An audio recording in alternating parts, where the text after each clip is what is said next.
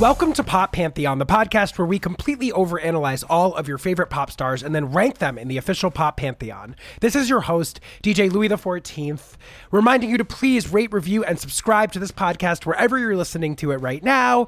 We're on social media at Pop Pantheon Pod. I'm at DJ LOUIEXIV on Twitter and Instagram. We have merch like our iconic Niche Legend Dad hat at poppantheonpod.com in our merch store.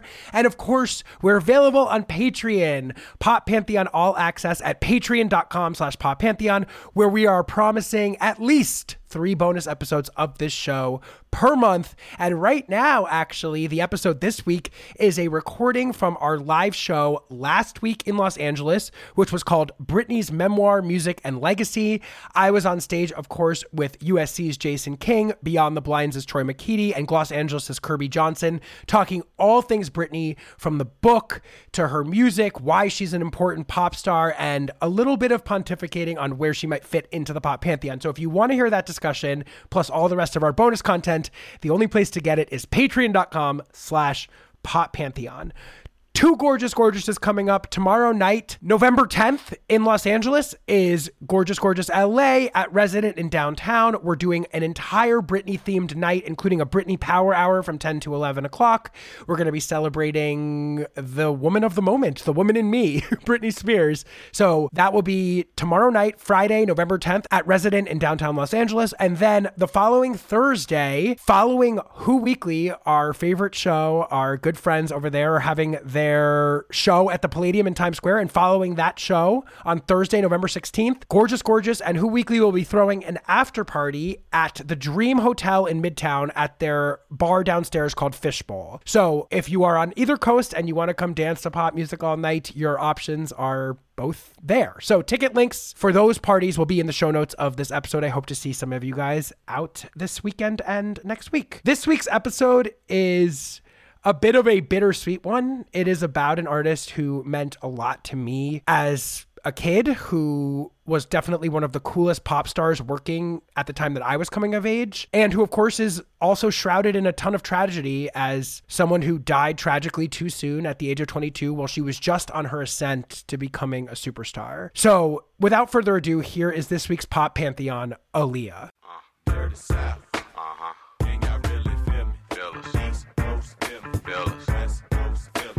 At this point, to many, AALIYAH is a myth.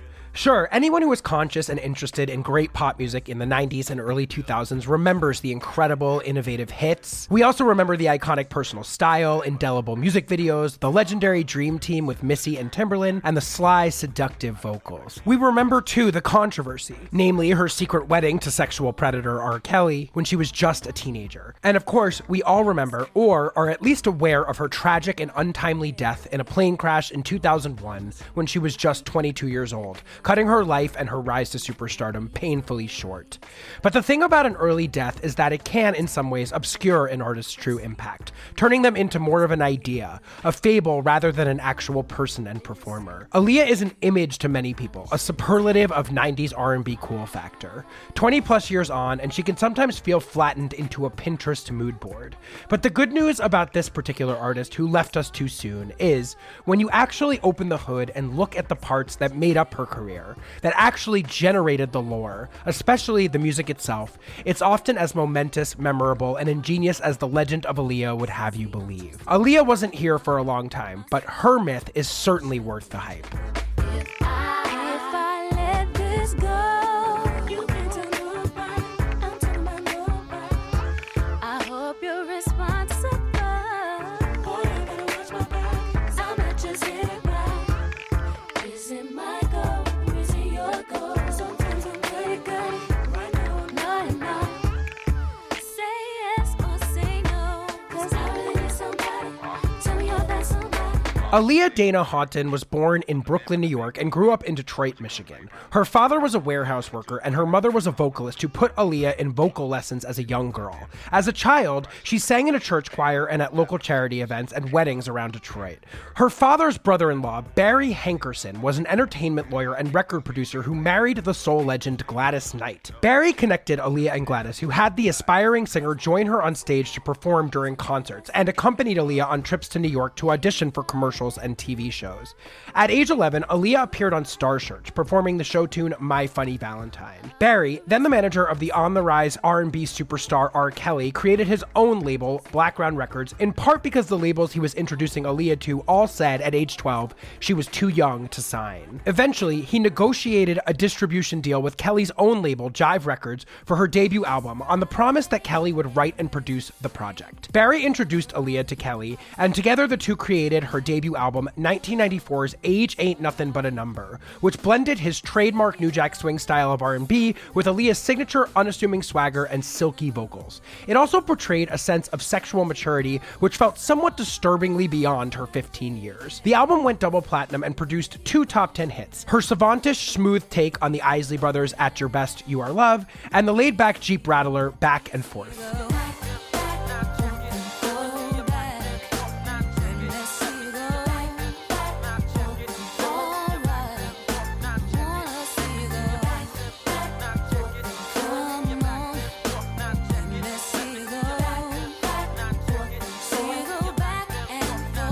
Age Ain't Nothing But a Number also led to a cascade of rumors about the nature of Aaliyah and Kelly's relationship, with speculation about a secret marriage. Vibe magazine eventually revealed a marriage certificate that showed a union took place on August 31st, 1994, when Kelly was 27 and Aaliyah was 15. The document erroneously listed her as 18. The marriage was annulled 6 months later by Aaliyah's parents in February 1995, and she severed all ties with Kelly, leaving Jive and signing a new deal with Atlantic Records. When Aaliyah returned to the studio to record a follow-up to her debut, she did so without Kelly in tow. Initially, Aaliyah linked up with Puff Daddy to produce the project, but they abandoned their work together, and Aaliyah started working with a pair of then unknown producers and songwriters, Timbaland and Missy Elliott, who became the primary contributors to her sophomore effort, 1996's One in a Million. Considered in its time and retrospectively to be one of the most forward-thinking pieces of R&B futurism ever produced, the album re-established Aaliyah as a star in her own right, separate from the specter of Kelly. Timbaland's stuttering, spacious, synthesizer-driven, and rhythmically alien soundscapes on songs like the title track, If Your Girl Only Knew, and Hot Like Fire, and the way Aaliyah glided over them with both the ease and warmth of a soul crooner and a rapper's sense of rhythm, went on to set the template for the next decade of R&B music. Million went double platinum and produced 1 top 20 hit and 2 gold singles. It has since been listed as one of the best albums of the 90s by Rolling Stone, Vibe, Spin, Complex, and Pitchfork. Aaliyah's look in her music videos, with her baggy pants, sports bra, and sleek black shades, became an emblem of mid-90s hip-hop fashion. The next year, Aaliyah graduated from her performing arts high school in Detroit and set her sights on Hollywood. In 1998, she contributed a song to the soundtrack of the Eddie Murphy film Dr. Dolittle, Are You That Somebody?, produced by Timbaland and written by Static Major. That song, one of the strangest and most thrilling pop hits in history, peaked at number 21, but has gone on to become Aaliyah's signature hit. In 1999, she landed her first major film role opposite Jet Li in the action flick Romeo Must Die. Her single from that soundtrack, the bonkers R&B come techno come acid house marvel Try Again, again produced by Timbaland and written by Major, became her one and only Hot 100 #1 hit.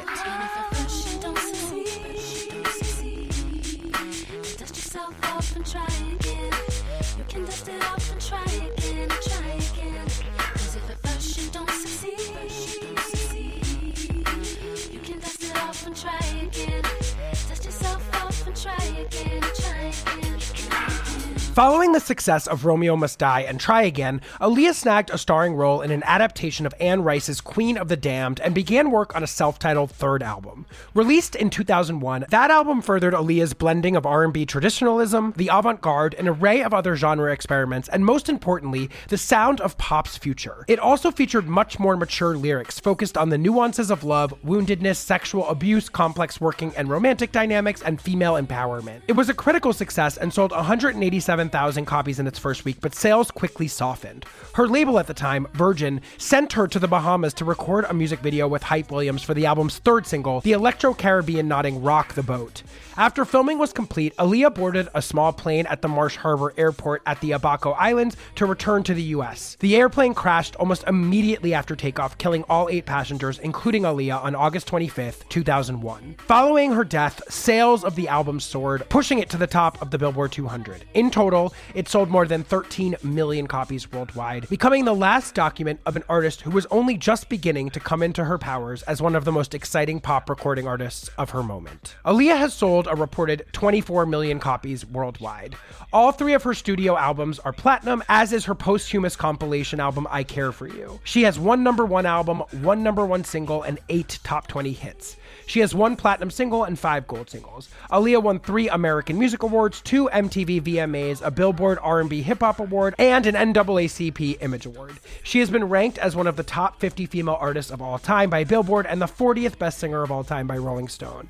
VH1 listed Aaliyah as one of the 40 greatest women of the video era and one of the 50 greatest women in music. Here with me to discuss the life and career of Aaliyah is the author of Baby Girl, better known as Aaliyah, Kathy Iandoli. All right, I'm here once again with writer and author of the book, Baby Girl, better known as Aaliyah. It's Kathy Iandoli. Kathy, welcome back to the show. Thanks for having me back. It's my pleasure. Our Lana episode is perhaps the most popular artist episode of the show that has ever been done in 2.5 years. So I know everyone's going to be thrilled to hear from you again. Of course, also, you're just a legend in general, but thrilled to have you back. And also thrilled to have you back on a subject that I know you're truly an expert on. I guess that's what we always are doing here. We always have you on when I know you are the voice on the topic, but you literally wrote the book on Aaliyah. And I was thinking about this. She was obviously a huge part of the generation of pop stars that were formative to me. I was born in 1987, so 94 to 2001 was my time of coming into myself as a music listener. So Aaliyah was very important to me. But the thing that sort of struck me on the highest level, digging back through her work and prepping for this episode, was the multiple layers that you can experience it due to her early passing, and also other definitive aspects of her biography, including her marriage to R. Kelly and what's come out about that over time. All of the music feels like to me it operates both as a point of fascination on its own. She was an incredibly innovative and fascinating artist, right, whether she had passed or whether she had been surrounded by scandal in the way that she was throughout her career in life, but then also takes on this deeper, profound meaning and other kinds of emotions too, I guess, sadness, sympathy, all these things because of these extra musical narratives that are attached to her. And of course, because of the early death. I mean, when you think about an artist that really never got to live out the totality of what they were probably going to do, right, it adds a lot of context and meaning to music that maybe didn't ask for it in the first place, but is impossible to escape in that context. What made you interested in writing about her, and how do you think about Aaliyah's legacy if you try to separate it from the fact that we think of her so much as this tragic figure who died too soon? How do you process Aaliyah's work on its own? And then is it possible to process it on its own? For me personally, I was and still am a diehard Aaliyah fan. We're exactly the same age. We were like born a month apart from each other. So Aaliyah's entry point into the music industry was timed nearly perfectly to my active fandom in music around 15 years old, where you're now able to be dropped off at the record store that I actually started working at a year later, right? And being able to shop for yourself and determine who your favorites are without the filter of your parents. Mm-hmm. So with Aaliyah, she was just so cool. Yeah. And she had this beautiful voice, and she cut through so much of what was going on in music, even on a pop level at the time, by being kind of like the difference. And when I became a writer years later, I continuously wrote about Aaliyah. During milestone anniversaries, I would always pen some sort of a piece in memory of her. But even before that, I saw Aaliyah in concert. I had a very brief encounter with her. And in working in the music industry, we had never actually been able to have our paths fully cross, which is a huge regret of mine. But I was active in the music industry for 2 years prior to her passing. So when the time came to think about the next book that I was doing after God Save the Queens, right, I definitely wanted to write a book that still I held near and dear to my heart. The history of women in hip hop was a big deal for me as someone who is a woman in hip hop, but also had made the bulk of my writing career centered on women in hip hop. And I felt like Aaliyah was a nice continuation of that, because for all intents and purposes, Aaliyah was also a woman in hip hop. Totally. So in thinking about this, there was only one book that had come out right after she passed away. I personally didn't feel it encompassed the entire story, but also having access to people who were removed from it now 20 years and watching the fandom that actually only grew yes, in the absence of her music music on social media, streaming platforms. I mean, on streaming. Social media too sometimes. Yeah. But yeah, I really just wanted to tell this story of this phenomenal artist, what could have been, and how she still managed to make a huge impact while she was on the planet and even after she left. Yeah. I was thinking about this too, and I was remembering this haunting story that has stuck with me surrounding her passing, which was I was 14 and my mother at the time was working as a fashion stylist, and we went on vacation in August of 2001. We were in Europe, and at that time, you didn't have international cell phones. When you went on vacation, you just didn't get contacted. You didn't hear your messages. You weren't able to be in touch with people back in the world. So we were in Italy as a family when we heard about AALIYAH passing. And it was one of the last days of our vacation. We were all blown away by it. I don't know that my parents were super aware of her, but me and my sister were huge fans, and it was a huge deal. I remember like where I was standing like in the hotel room.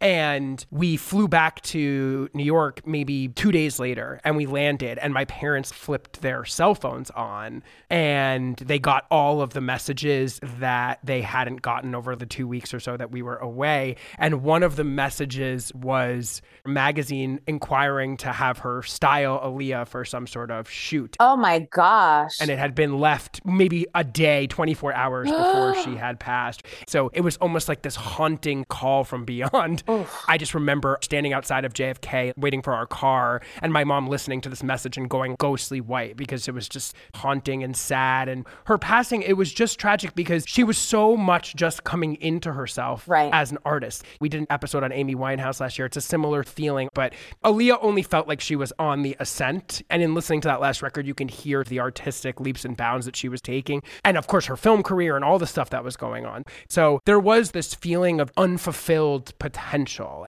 And yet at the same time, so much great work got left behind. And it was so striking to me in listening to her music over the last few days, what an incredible innovator she was. I mean, I know it gets spoken about a lot, but she really had achieved so much in such a short time and left us with a lot to chew on and made such a huge impact in terms of that kind of princely ability to meld the mainstream and the avant-garde, or to find the tightrope act between innovation and accessibility. I feel like she really stands in that lineage, and that legacy has allowed her to achieve mythic status in death. It's been an interesting thing to watch. I think her achievements almost feel more pronounced or more visible in broader pop culture as a result of the early passing than maybe they even seemed to us at the time. Do you feel like that's accurate? Yeah, I mean, I think that the phrase absence makes the heart grow fonder actually applies here too. And also, don't it always seem to go that you don't know what you've got till it's gone? I think both of those really apply in the sense of recognizing the void that was left in AALIYAH's passing. And I think that in the discovery and rediscovery of her music by fans of all ages, we're starting to see just how innovative she was, because she was setting up a career that was going to be for the ages and go beyond what she even fathomed at that point. And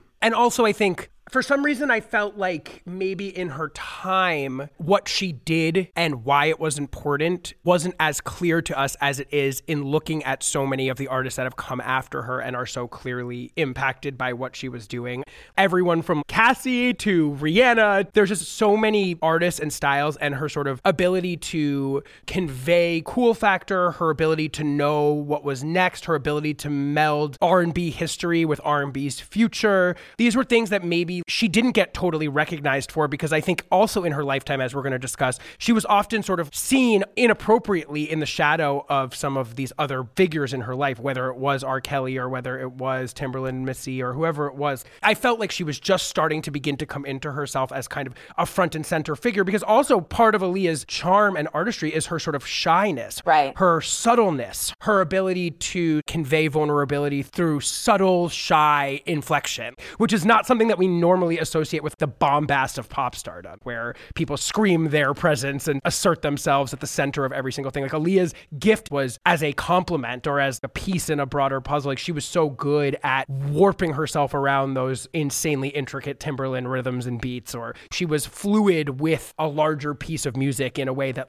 a lot of pop stars, I feel like, have this impulse to fight their way to the center or to the foreground. And Aaliyah was very comfortable being part of the mix. I think that maybe obscured in the moment to some people exactly why she was so incredible. And that stature has built in the wake of having to process her very limited body of work in the wake of her untimely passing. Well, it wasn't a manufactured timidness.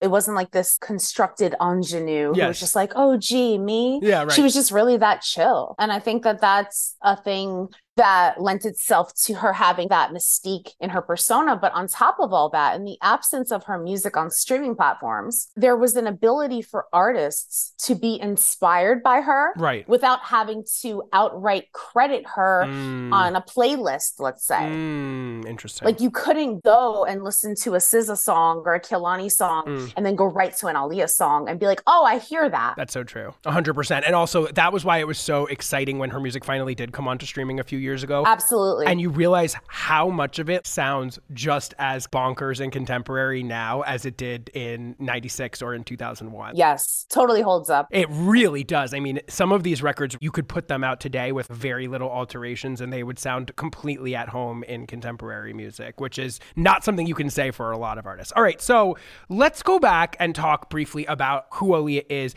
I guess maybe the question I want to ask is, what do we need to understand about Aaliyah's early life that helps us grasp the artist and performer and pop figure that she becomes? I mean, I think the biggest thing is understanding her natural born desire to want to do this. Yes. She was born in Brooklyn and then they moved to Detroit. Right. But she always wanted this. She was in a program at her school where she was taking part in these small musicals. Her uncle, Barry Hankerson, was married to Gladys Knight. Right. So there was a degree of connectivity to the music industry. But, and I say this in my book, like most winners, she lost on Star Search. With a big voice and an even bigger dream.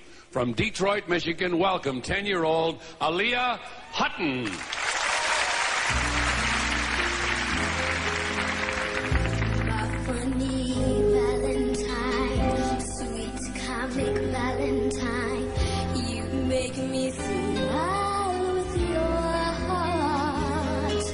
Yeah, I was just reading Britney's book on the plane over to New York, and she's another one that famously lost on Star Search. Exactly. So there was a part of her that always wanted this. She knew she wanted it, but the thing was, the overarching opinion by the music industry was that she was just too young. And I think at that point, that's when her uncle decided, well, if the industry thinks that she's too young, then I'll be the one to move her ahead in her career. And I don't want to say in those early days that that was a problem, because there really was just this kid who's like, listen, give me something to work with.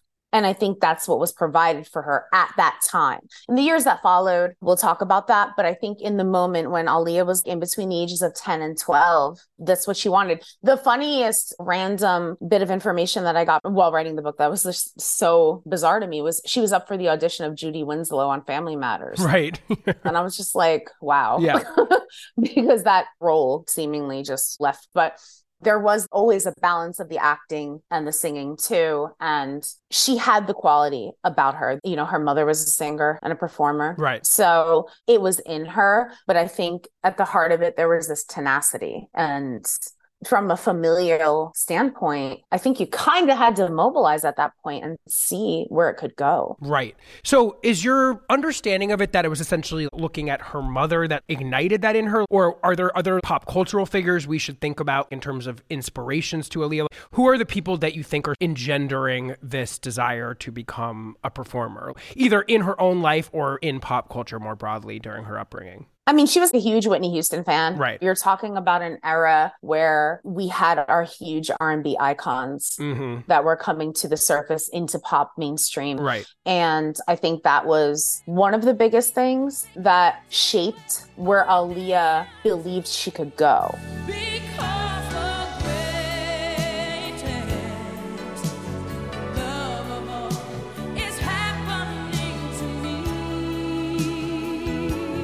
I think 5 years ahead or even 5 years after, that might not have been in the realm of possibilities. But coming out in 1994, you had incredible examples of just what happens if you really do make it in that landscape. Right. And especially a huge moment of foregrounding for Black female entertainers in pop, from Whitney to Mariah to Janet. 100%. This was a huge moment in which Black women were very central in pop mainstream in ways that I guess they had been in certain instances in the past, but it felt like a particular moment where the Black pop diva was having a very centralized moment in pop culture. 100%. And she was raised in Motown. Right. She was literally raised in Motown. And also, can you talk a little bit about Barry? I mean, obviously, Barry is going to play an incredibly important role, both positively and negatively, in Aaliyah's story. So as you mentioned, she also grows up with Gladys Knight in her life. I mean, Gladys Knight is her aunt, basically, and is bringing her on stage. They're performing together. She's spending a lot of time with her. I mean, she grows up with a mentor who is a pop superstar or an R&B soul superstar. He's leaving on that midnight train to Georgia. Can you talk about who Barry is and what role he's playing, even before he takes the lead in her career? What was he bringing into Aaliyah's life that opened her eyes to what could be possible for her? So, I mean, with Aaliyah's family, they were in Brooklyn. And Miguel, her father, I believe, had lost his job. And they moved out to Detroit because Barry had these warehouses where he had people working and stuff. And Michael, who has since passed away as well, but he was able to work in one of these places. But also Barry kind of had this backdoor entry point into the music industry through TV production. And that's where he met Gladys Knight when they had married. However, I believe that they had already either been separated or divorced by the time Aaliyah was born. But Gladys still kind of embraced both Aaliyah and Rashad as her niece and nephew. But having Gladys there, she took Aaliyah to a couple of dates for her Vegas residency where Aaliyah was able to perform. She kind of learned how to cut her teeth really early. And then she got back and it was like, no turning back. She started as kind of timid on one side of the stage, and Gladys kind of coaxed her into actually performing. And, you get bit by the bug. I mean, you're with a legend who's your aunt, and you're on a massive stage, one that rarely will a child ever get to experience. Right. So again, that only adds to the realm of possibilities for Aaliyah, like where she can go. Right. She's watching a living legend stand beside her. Right. And she's performing alongside her. There was no turning back. Right. And then Barry essentially pivots himself into music industry stuff. She starts pursuing this career in entertainment. She auditions for Family Matters. As you mentioned, she is acting in school plays. She's an Annie as a child, I was reading. Right. And then basically Hankerson takes control over her career at a certain point and is trying to get her a deal with MCA Records. She's a Whitney Houston fan. She performs and records covers of The Greatest Love of All, et cetera, et cetera. She performs on Star Search. Does he take an active role or interest in then helping to sort of parlay her actual career at that point in her early teens? Yeah, I mean, Barry and his son Jomo were kind of figuring out what is the best way to structure this. But at the same time, Barry is working with another R&B artist who he happened to stumble upon in Chicago. And I think that there was some sort of synchronicity in the idea of really wanting to push your niece's career while acknowledging that you are now working with an artist who is en route to being an R&B superstar and being able to recognize how you can leverage that favorably. And that person is, just to lay it out for people. Yeah, I mean, R. Kelly. Yes. And it's going to be one of few times I say his name in this episode. Yeah. So yeah, that guy. He goes ahead and there's this career that's brewing and that guy becomes a big star.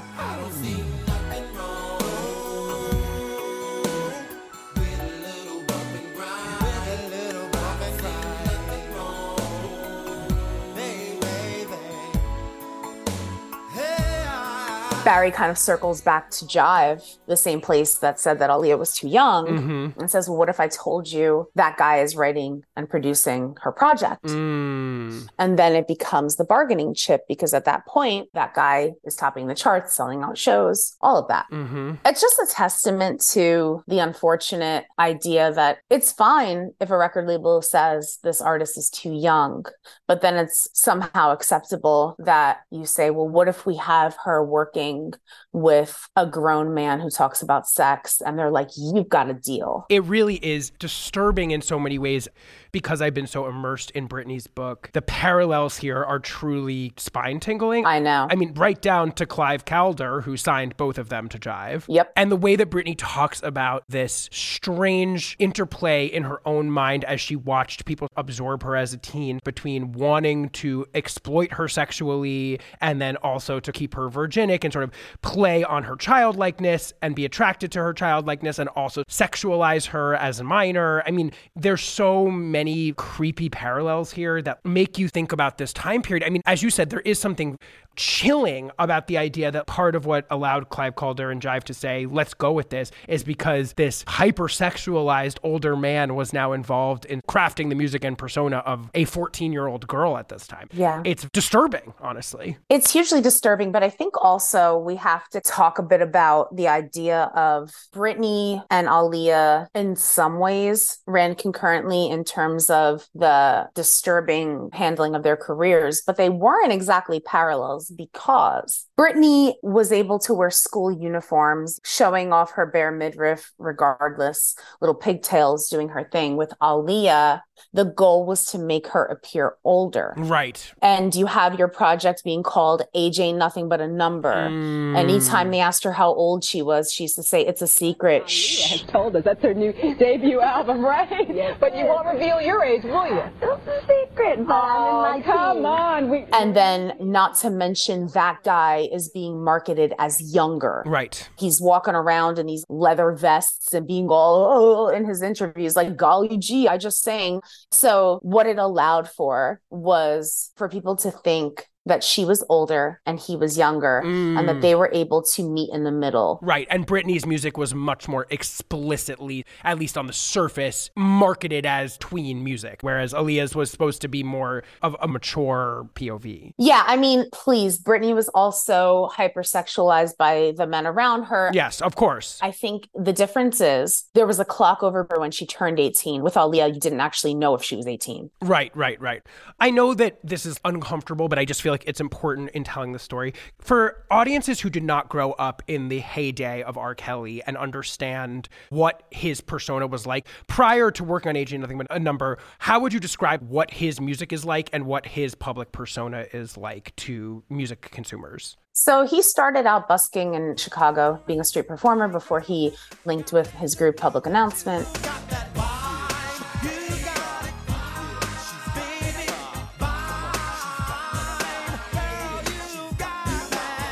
They had been locked into a rather shady deal that Barry was able to help pull him out of while he was trying to figure himself out as this solo artist. You know, he started recognizing that while he had a great voice and a great stage presence, he wasn't competing with the other artists that were around him at the time. So what became kind of this hard pivot was to go into this direction of hypersexualization and overabundance of love and romance, and having this idea of understanding what women want without women even knowing what they want. Interesting. It seems like you're ready. Seems like you're ready. Seems like you're ready. Girl, are you ready to go all the way? And in doing so, he tapped into this part of the female psyche that really galvanized a fan base that allowed for like an incredible success story. Yes. I will say that. Keeping that in mind and being able to make really sticky tunes. He was unfortunately very talented. Absolutely. Yeah. And had a background in singing and really just used that marketing edge to leverage what came next. So having that in your tool belt. Yes. And then being the darling at your record label because of that. Right. Because I wouldn't say R. Kelly was part of the new Jack Swing era. Right. He was kind of leading it in a way Right. that was very different from Jodeci and other acts, H-Town, let's say. Those artists who are still singing about sex, but the way he did it was a little different. And I think it boiled down to the songwriting and the production of it. But what happens when you take that energy and you put it into a young woman? Right. It turns into something totally different. And when you're buffing out her age, that becomes an unfortunate winning combination. Geez. Okay. So this is another really uncomfortable part of this conversation, but essentially Calder and Hankerson set R. Kelly and Aaliyah to work on, as you mentioned, her debut album, which is 1994's Age Ain't Nothing But a Number. Right. At which point we now understand he essentially became sexually involved with her. Can you talk a little bit about what happened during the recording of that record? Well, there's controversy as to what exactly happened during the time period. Aaliyah met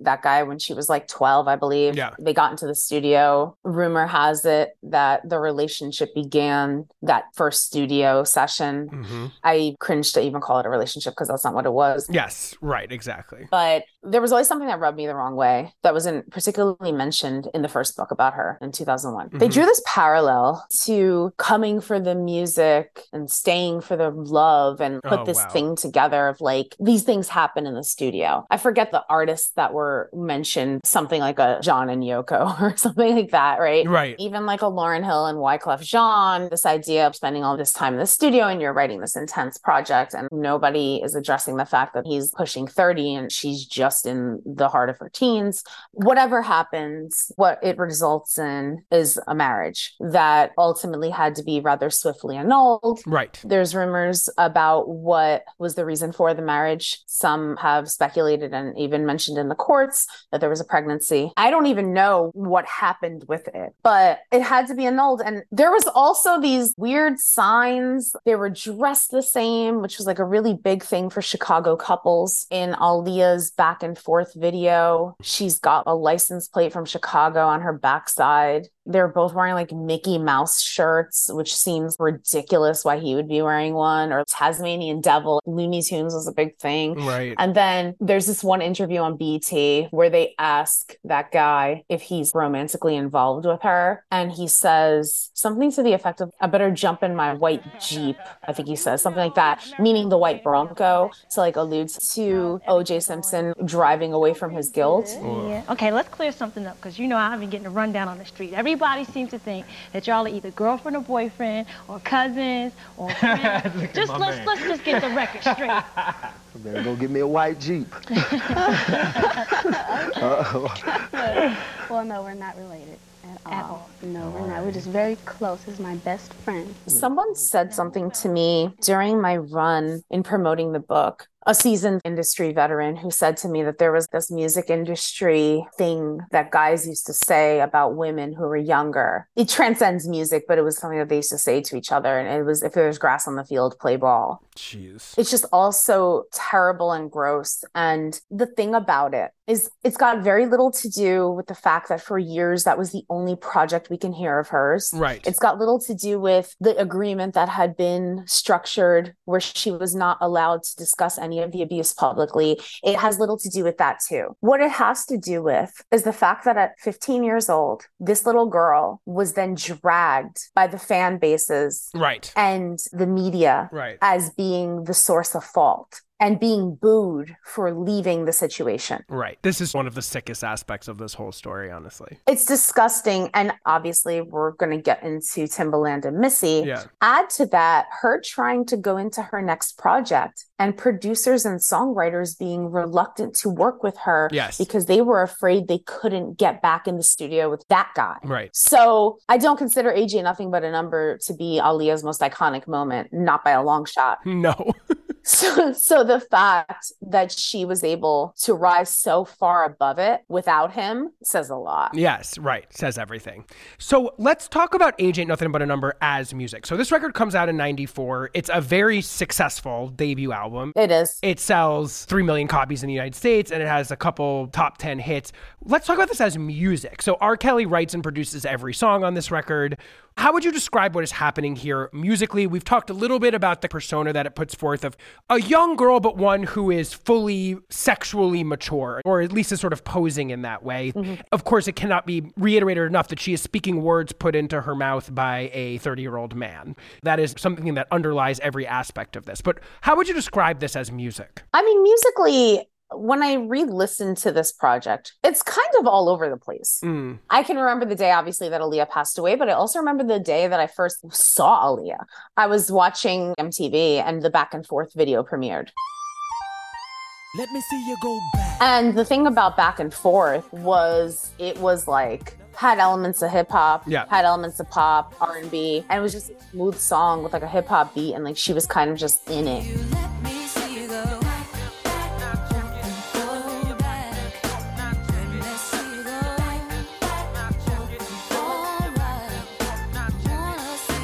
That song should have encapsulated the Aaliyah aesthetic, but it didn't. Right. Because the project goes into so many different directions where I think at that point, R. Kelly was throwing a bunch of stuff against the wall to see what stuck. Right. Age Ain't Nothing But a Number, super problematic song, but also was a really solid R&B record. Her cover of At Your Best, You Are Love, I think was probably the centerpiece of that project. Yeah, a song that conveys the beautiful part of her weirdly adult maturity without it being over-sexualized. Like, it's the one moment on this record where you actually see the true savantishness of Aaliyah, not with some older man trying to make her seem more sexually mature than she was, but actually what a beautiful interpreter of R&B music she was, because she really owned this song.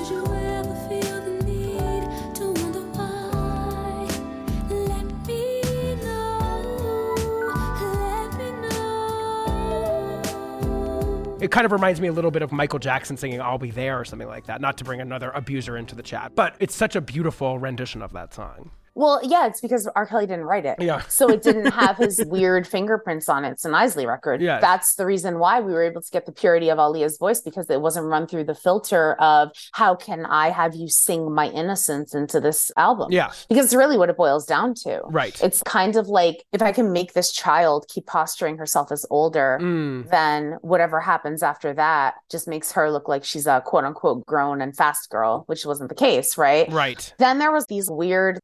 There's that one song where he keeps saying, Aaliyah, you're the only one for me, which is just bizarre. Leah, you're the only one for me. Leah, you're the only one for me. Leah, you're the only one for me. The one for me.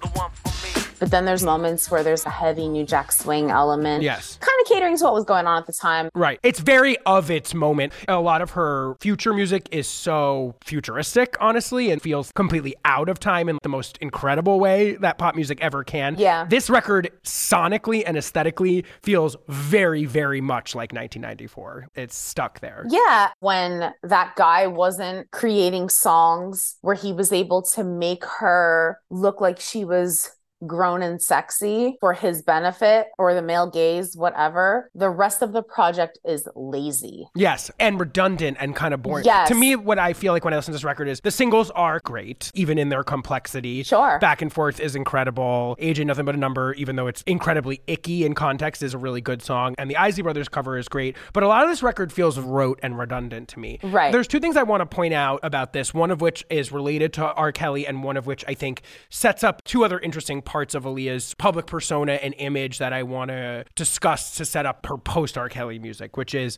the R. Kelly related thing is that you were talking earlier about the way that the world kind of blamed her for the relationship, right, and the music industry turned on her for this pedophilic relationship with this man. Mm-hmm. And I can't help but think about the way that he positions her on this record as the aggressor towards an older man. Right. R. Kelly writes the lyrics for Aaliyah to sing. There's a lyric on Age Ain't Nothing But a Number. Take my hand and come with me. Let me show you to ecstasy. Yep. Boy, be brave. Don't be afraid, because tonight we're going to go all the way.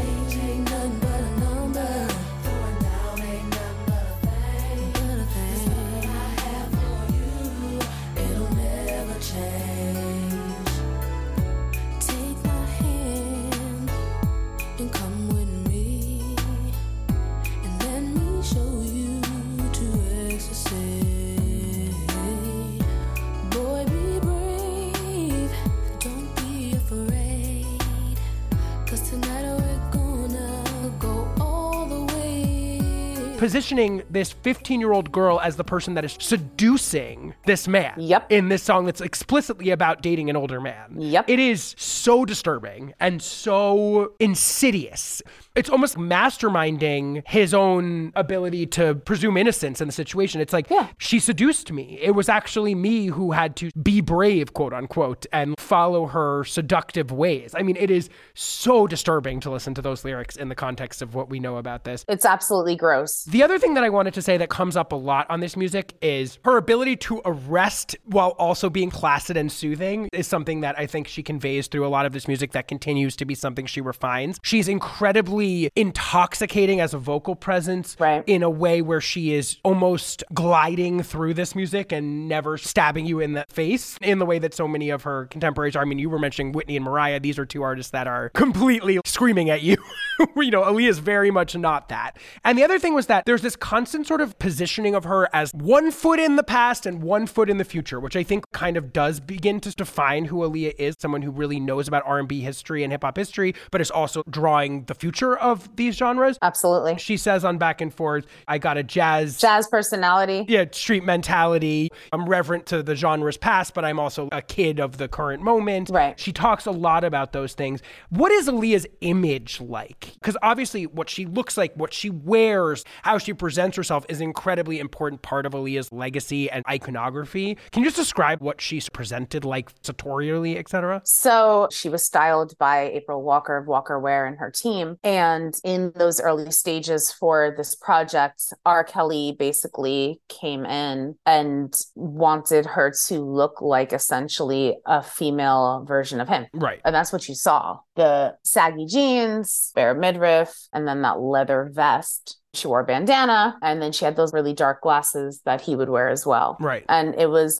bizarre. It did get the ball rolling for what would ultimately become the Aaliyah style. Mm-hmm. But after that project, she learned how to embody it for herself. Right. And add other subtleties and differences that maintained the brand integrity of the person we first met. Right. But allowed for significant evolution by the time that next project came around. That could be said of the music too, I think, actually, everything you just said. Because Aaliyah is such an incredible force and incredible voice that even through all of this sort of programming by R. Kelly, whether we're talking about the clothes or the music here, she still comes through. She's still a very arresting singular presence in look and sound on this music. And yet at the same time, you feel the sense that she's being fed this shit in a way that does not come across on the other two albums at all. Well, it's because of the tone of her voice. Yes. I don't think it has to do with actually genre specific. Like, I don't hear Back and Forth in any of her later projects or At Your Best or Age Ain't Nothing But a Number. But what I do hear is Aaliyah's own self-recognition that she's not a balladeer. Interesting. She understands her vocals and she has such control over her voice that, yeah, I mean, her falsetto is impeccable. She didn't always use it. We heard it on At Your Best at the beginning when she's singing Let Me Know. You hear it, you're like, wow. Let me know, let me know. She just controlled her voice in a way where she understood how to insert her voice into production, where it almost felt like she was a part of the beat. 100%. And also the effortless cool. Yes. I mean, she is the cool girl. That's here on this music as well in how she looks. You look at her and you want to dress like her. She's incredibly beautiful, but then that tomboyish look, like there's something alluring and fascinating and aspirational about how she appears in this time. And that only continues to be refined as she takes more ownership over her work and look and everything about herself as she extradites herself from R. Kelly. So basically, as we mentioned, AJ Nothing But a Number is a significant hit. It establishes Aaliyah as an up-and-coming R&B and crossover pop star. She has 2 top 10 hits. The record sells 3 million copies worldwide. And as you mentioned behind the scenes, she marries and then divorces R. Kelly and cuts off contact with him, essentially, and ends her relationship with Jive and moves record labels to Atlantic? Yes. So how does that all get orchestrated as we set up this next album? So there's some sort of an agreement acknowledging the split. She can't publicly discuss any of the horrible details that had happened. Barry plays mediator and ultimately becomes kind of the guardian of her catalog or whatever. Right. We should also mention that from the original deal, and this is going to come into play later, especially with the streaming conversation, she signed both to Jive and both to Atlantic, but also to Barry's own record label, which is called Black Ground Records, which is also kind of important here. Yeah. So the legalities of this are interesting to say the least, because Jive didn't exactly want to get rid of her. Right. Team Aaliyah preferably wanted to get rid of that guy from Jive, which was never going to happen. Right. So what happened essentially is she was signed to Atlantic and Black Ground, Barry and Jomo's label, while still having what I guess you could call like a sunset clause with Jive. So she was no longer signed to Jive,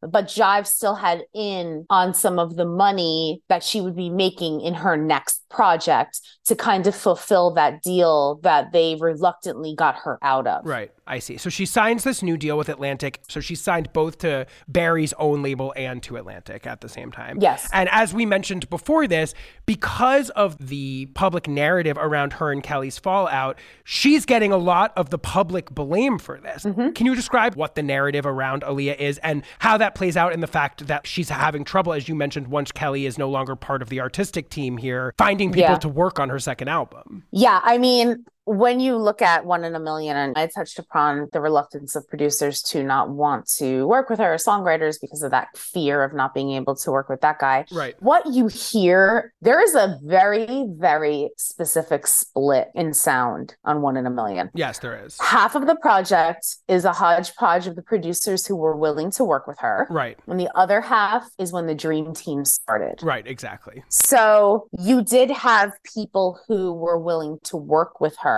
To be honest, the biggest risk taking that she had to take on this project in who she aligned with were actually Missy and Timbaland. Oh, for sure. Because at that point, Missy and Timbaland, we should say, who are going to come in and play such a huge role in the second record, are nobodies, essentially, right? Well, they're expats from their own traumatic situation. Which was? They were a part of what was called Swing Mob, right, which was led by Devontae Swing of Jodeci. And he had assembled this huge camp in upstate New York where he had a bunch of people, including Timbaland, Missy, the late Magoo, the late Static Major, Genuine, legendary engineer Jimmy Douglas. Yes. And they were all trying to put together the second Jodeci project, the show, the after party, the hotel.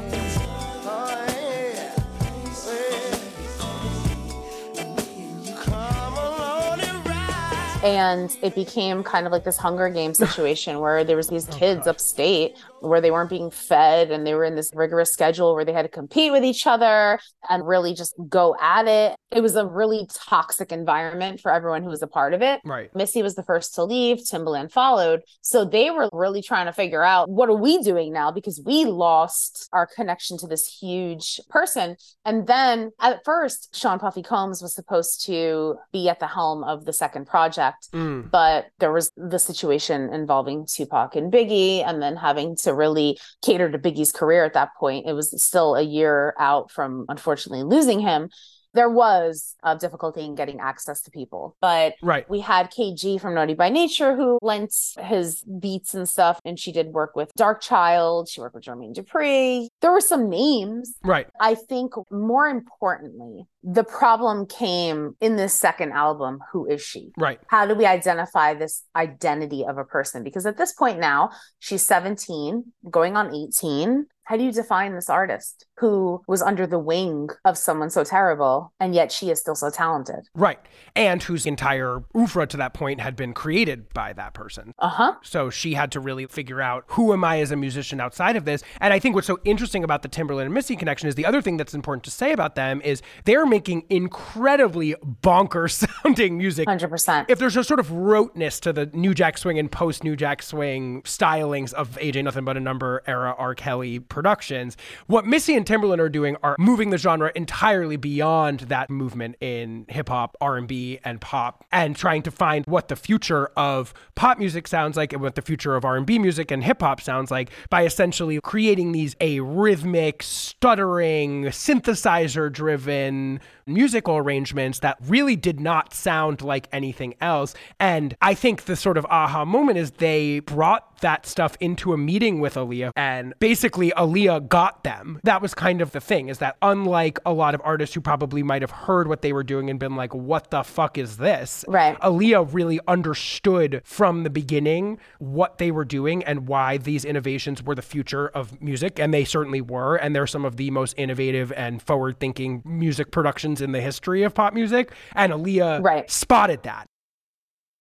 How good is this episode? It's good, right? Well, great news, because if you like what you're hearing here, you're going to love what we're doing over on our Patreon channel, Pop Pantheon All Access, where for $5 a month, you'll get bonus episodes of our show weekly. You heard that right. Every single week, we're dropping more of the same searing, in-depth combos you love about all your most anticipated new albums by stars like Ariana Grande, Dua Lipa, and Tate McRae, just to name a few, parsing apart all the newest pop singles in our famous new music speed rounds, and of course, diving deep on your favorite classic albums like Madonna's Hard Candy, Christina Aguilera's Stripped, and so much more, all with your favorite Pop Pantheon guests. All this, plus you'll get access to our Discord channel, input on future episodes of the show, and so much more. So sign up at the icon tier now at patreon.com/poppantheon, or simply by clicking the link in the show notes of this episode. You won't regret it. One of her talents is curation. I mean, Aaliyah's definitely somebody that knows what's cool and knew what would work for her and how to bring those two things together. She spotted the most important producer of the modern era before he was famous and knew that that would be the thing. Yeah, I mean, what happened was once Missy and Timbaland left Swing Mob, Missy had secured that spot on the Gina Thompson remix. The thing you do. I forget the I'm running to you like shoes, oh you who's, and I choose from the fly things that you do. You know, Craig Hellman, who is the president of Atlantic. Yes, had told Timbaland and Missy he has this artist that's looking for beats. And funny enough, they had still been working with Genuine for his Sony project for Genuine The Bachelor. Yeah. And I feel like after listening to the audiobook of Britney, I can't say Genuine without saying faux shiz. But Genuine was working on his solo debut album and actually gave up his studio time to get Aaliyah in the studio to record for a different label's project. So Craig Hellman says, hey, Aaliyah's looking for music. Missy and Timbaland send a demo over to Barry and Jomo, a song that ends up going to kind of like a relatively unknown R&B group. But at the time, they didn't like the song. They said it was too kiddish. And Aaliyah heard it and she's like, yeah, no, but there's something there. Yeah. And not only did she hear something there, but she heard something in a very rough demo that actually didn't pop. Right. So they got together, and I believe the first track they actually cut was 1 in a Million. So if that's the first song when your forces are joined, you've got something. Yeah. I mean, that is just one of my all-time favorite songs. Baby, you don't know what you do to me. Between me and you, I feel a chemistry. Can you describe 1 in a Million and like why it's so innovative and what makes it so special? Well, there's that zigzagging production that Timbaland knows how to do in the way of combining electronic elements with R&B. But then it's Aaliyah using her voice as this flexible instrument where she vacillates between tones. It's sexy, but it's also vulnerable.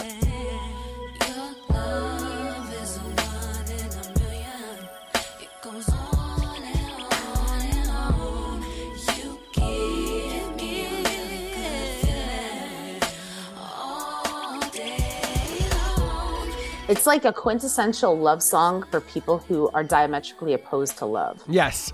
You know? Yeah. I love that. It's so fascinating to listen to 1 in a Million as the genesis of the Timbaland thing, because that sort of skittering drum programming that collects drum noises in one part of the phrase and then it creates massive amounts of luscious space in the rest of it. You almost don't know where the drum is going to hit.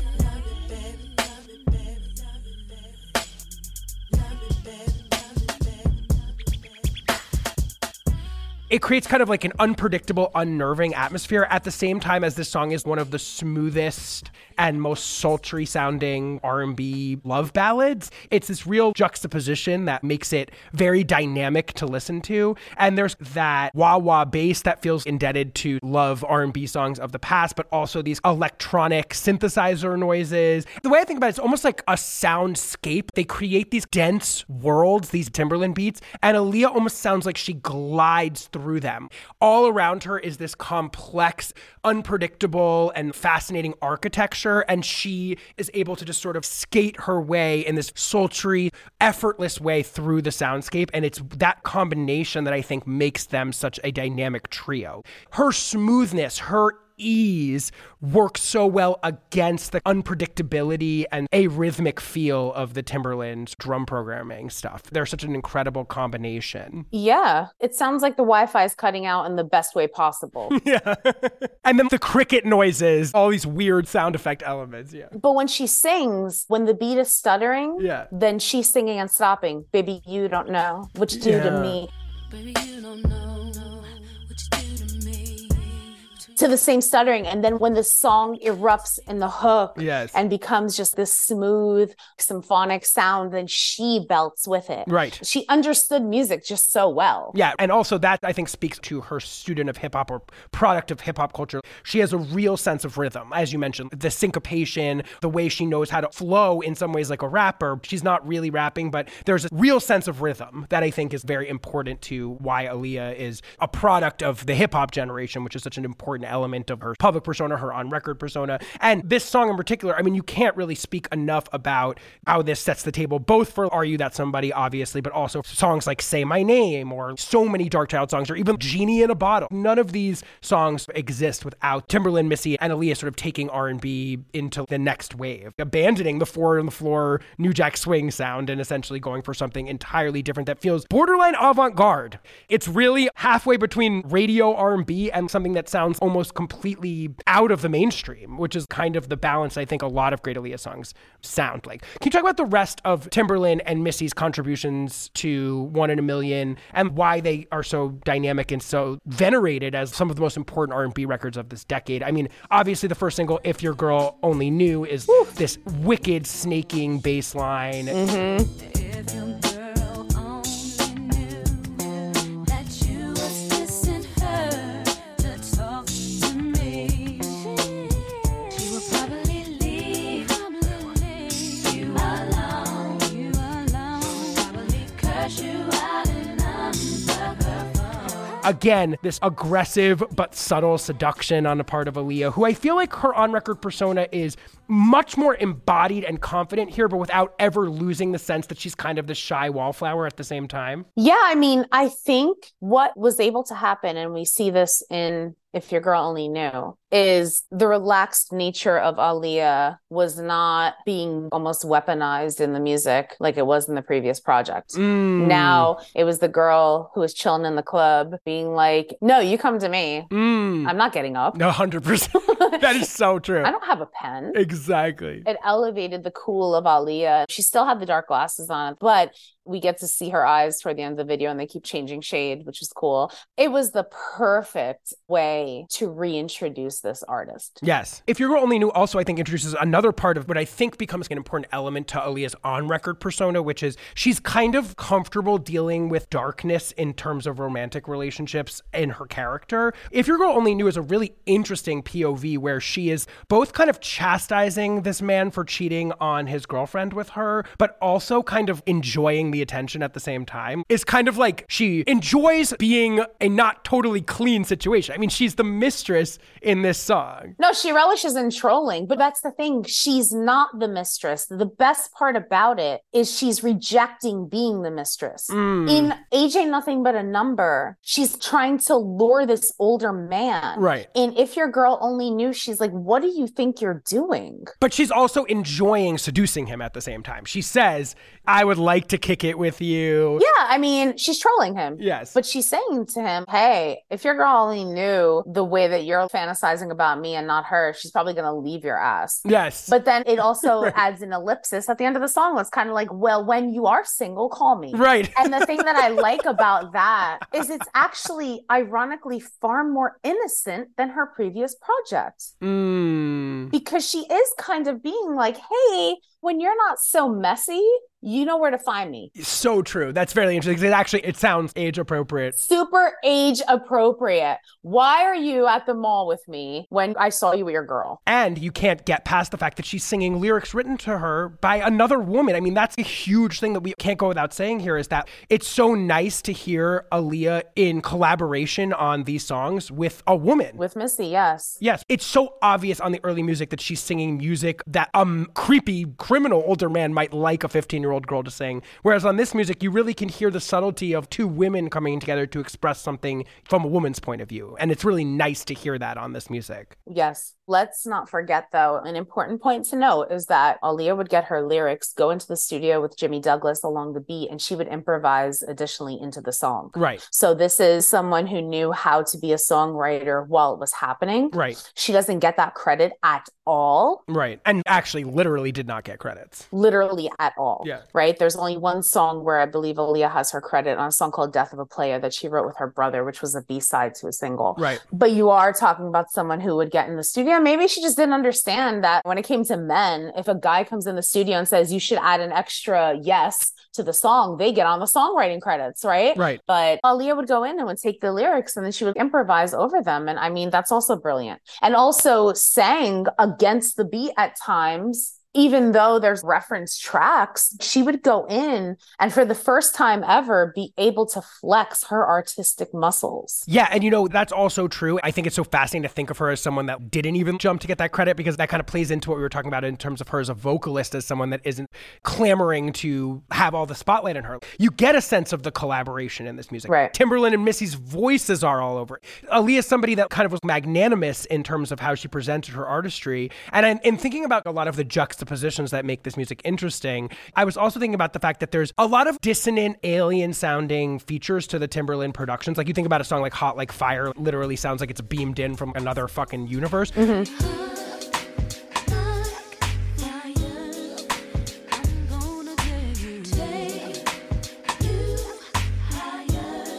The reason that Aaliyah works as such a great compliment is she's so warm sounding. She's so human sounding. There's something very embracing and cozy about listening to Aaliyah sing. And I think there is something also about the juxtaposition between the sort of alienness of the Timberland and Missy stuff with the very human, accessible warmth that Aaliyah brings in terms of how she sings. That juxtaposition is very powerful in this music to me. Oh, always. And we were talking about the jazz mentality, Jeep, whatever thing, this sort of past and present melding. You think about a song like 4-Page Letter, another stuttering Timberland. I mean, Kathy, I love this song so much. What I love about it is it sounds so futuristic, but it's very directly hearkening back to the girl group aesthetics of the 1950s, or the sort of thematic concerns. Mm-hmm. I thought about Dear Mr. Postman by the Marvelettes, the stories of these girls waiting for letters from their boyfriends. And also Mama Said by the Shirelles. She literally opens the song saying, Mama always told me to be careful about who I love, and Daddy always told me to make sure he's right. Mama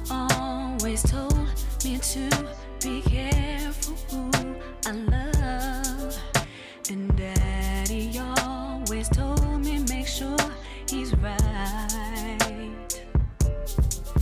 There's this connection between R&B and black music's past and future that she's very consciously embodying on a lot of these songs. Yeah, I mean, 4-Page Letter was brilliant. Also very innocent, right? Yes, totally. That's such an important point. Very age appropriate. Almost younger than she was in a way. I'm sending him a 4-page letter, and I enclosed it with a kiss. And when I write him, he better get it on time.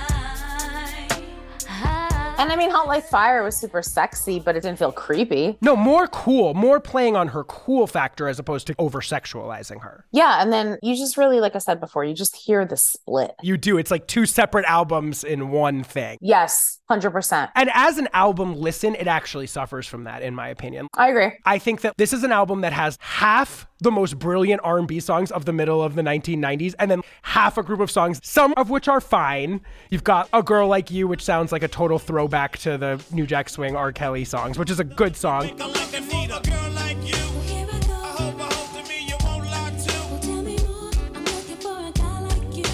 And then you've got a couple covers here that are clearly trying to capitalize on the At Your Best thing. Yes. Including another Isley Brothers Yep. cover, which is Choosy Lover, a kind of superfluous cover of Marvin Gaye's God to Give You Up, which can be called fine, I think. And then you have a lot of songs on the back half of this record produced by other people that really just feel like this album would have been a more cohesive listen without them, I felt like. The Timberland and Missy songs are really what matter here, in my opinion. Yeah, if we're looking by timestamps, I think if this album released in 2023, it could have just been the Timberland Missy collaborations and lived as a really strong EP. Yes. A nice 7-track album, you know? Yeah.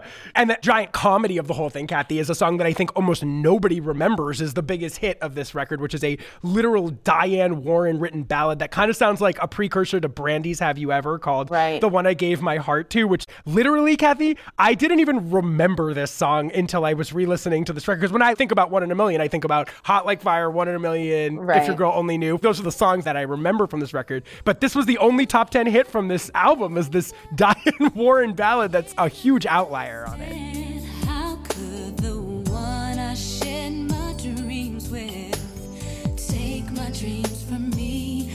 How could the love that brought such pleasure bring such misery? Nobody was ready for what 1 in a Million was bringing to the table. 1 in a Million definitely killed it in urban. Right. But on the mainstream side, no. But it really wasn't like a blockbuster album, right? I mean, this is an album that's kind of in retrospect been seen as incredibly innovative, but it wasn't like Crazy Sexy Cool or something like that. It barely made the top 10. Right. But I think what happened, in my opinion, is after the Dr. Dolittle soundtrack and Romeo Must Die, people then revisited pretty quickly. Right. And I think it became, like, this is such a stupid term, Kathy, you're probably going to laugh when I bring it up. It's a relic of a past time. But I think it's one of those records that is kind of like a progenitor of PB R&B. Do you remember that? Yes.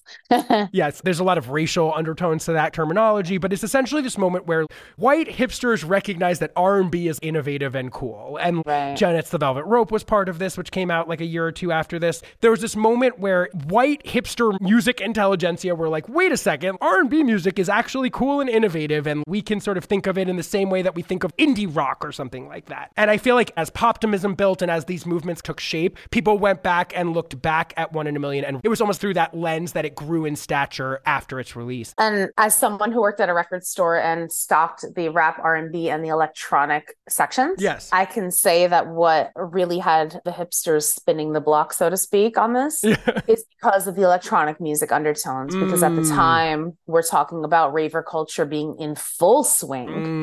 Planet Soul and Charlotte's Skin and Sonique, Amber, gosh, LaBouche, R.I.P. When you're getting this version of an elevated Real McCoy or whomever, and you're adding R&B to it, it was able to be fed to that audience in something that they understood. White audiences, because at this point, we didn't offend an entire genre by using the phrase blue-eyed soul. We hadn't done that yet. Right. So what it was doing was it was giving that audience a reference point that they could understand because they didn't understand soul music. Totally. That's so true. And when you listen to 1 in a Million and you hear those stuttering drum programming and that use of synthesizers, you think about drum and bass. 100% trip hop. Totally. You really can hear those more coded as white or coded as whatever genres of music being sort of Trojan horsed into soul and R&B music here through this production. Yeah, I mean, and you mentioned the Velvet Rope project, but if you listen to the title track of Velvet Rope, one of my favorite songs, it's very much rooted in freestyle, which skews more Latin, but it's still that dun, dun, dun, dun. Of course. And even Got Till It's Gone samples Joni Mitchell. Yes, and obviously the house music on Together Again and the complete and utter electronica fantasia of an Empty or something like that also feels like part of this as well. 100%. Oh, And it was counterculture. Yeah. Let's be honest. But it was feeding that audience something that they knew how to digest. Right. And also then you add to it just Aaliyah's undeniable cool factor. Oh my God. You know, you look at the videos for this record, for the 1 in a Million video of her laying on top of the hood of that car. I mean, yes. I think one of the most important modern day comps for people that didn't grow up in this is Rihanna. It's that person that everything she does is cool. She makes anything she does cool. And it also has that same sort of laid back feeling. Rihanna, often in her early music especially, you wonder how hard she's even trying because it sounds so effortlessly cool. I feel like Aaliyah's very much got that same sort of vibe going on where it was like everything she wore, everything she did, anything she picked out, she made it cool. She was the progenitor of cool. Yes. Post Pon de Replay, Rihanna. Yes, exactly. Umbrella and forward Rihanna, let's say. Yeah. But interestingly enough, there's 5 years that elapsed between 1 in a Million and Aaliyah's third and it turns out final record. But in the middle of those two albums, she produces what have become her two most enduring signature songs. The first of which is a single from the soundtrack to Eddie Murphy's Dr. Dolittle, which is Are You That Somebody, which I would go ahead and classify as one of the most insane sounding songs that's ever been made. Truly bonkers. Absolutely. What would you describe Are You That Somebody like? Like, how can you even begin to talk about what this song sounds like? Are You That Somebody sounds like the food court at the mall sometimes. If the food court was just full of Michelin star kiosks, right? Oh my God.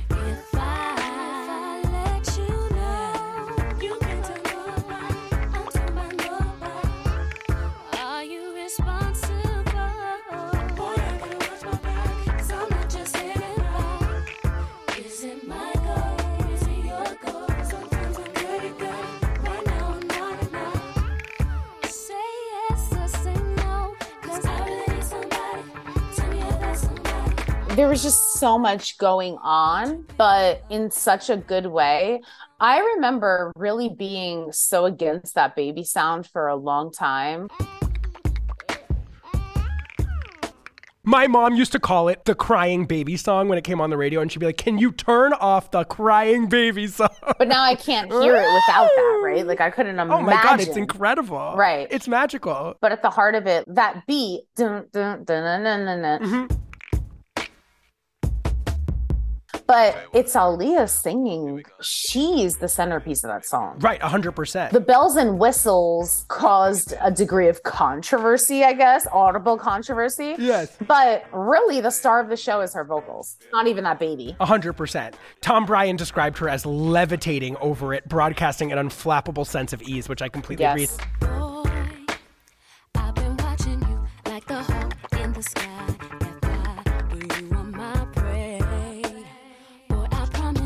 If we keep bumping heads, I know that one of these days.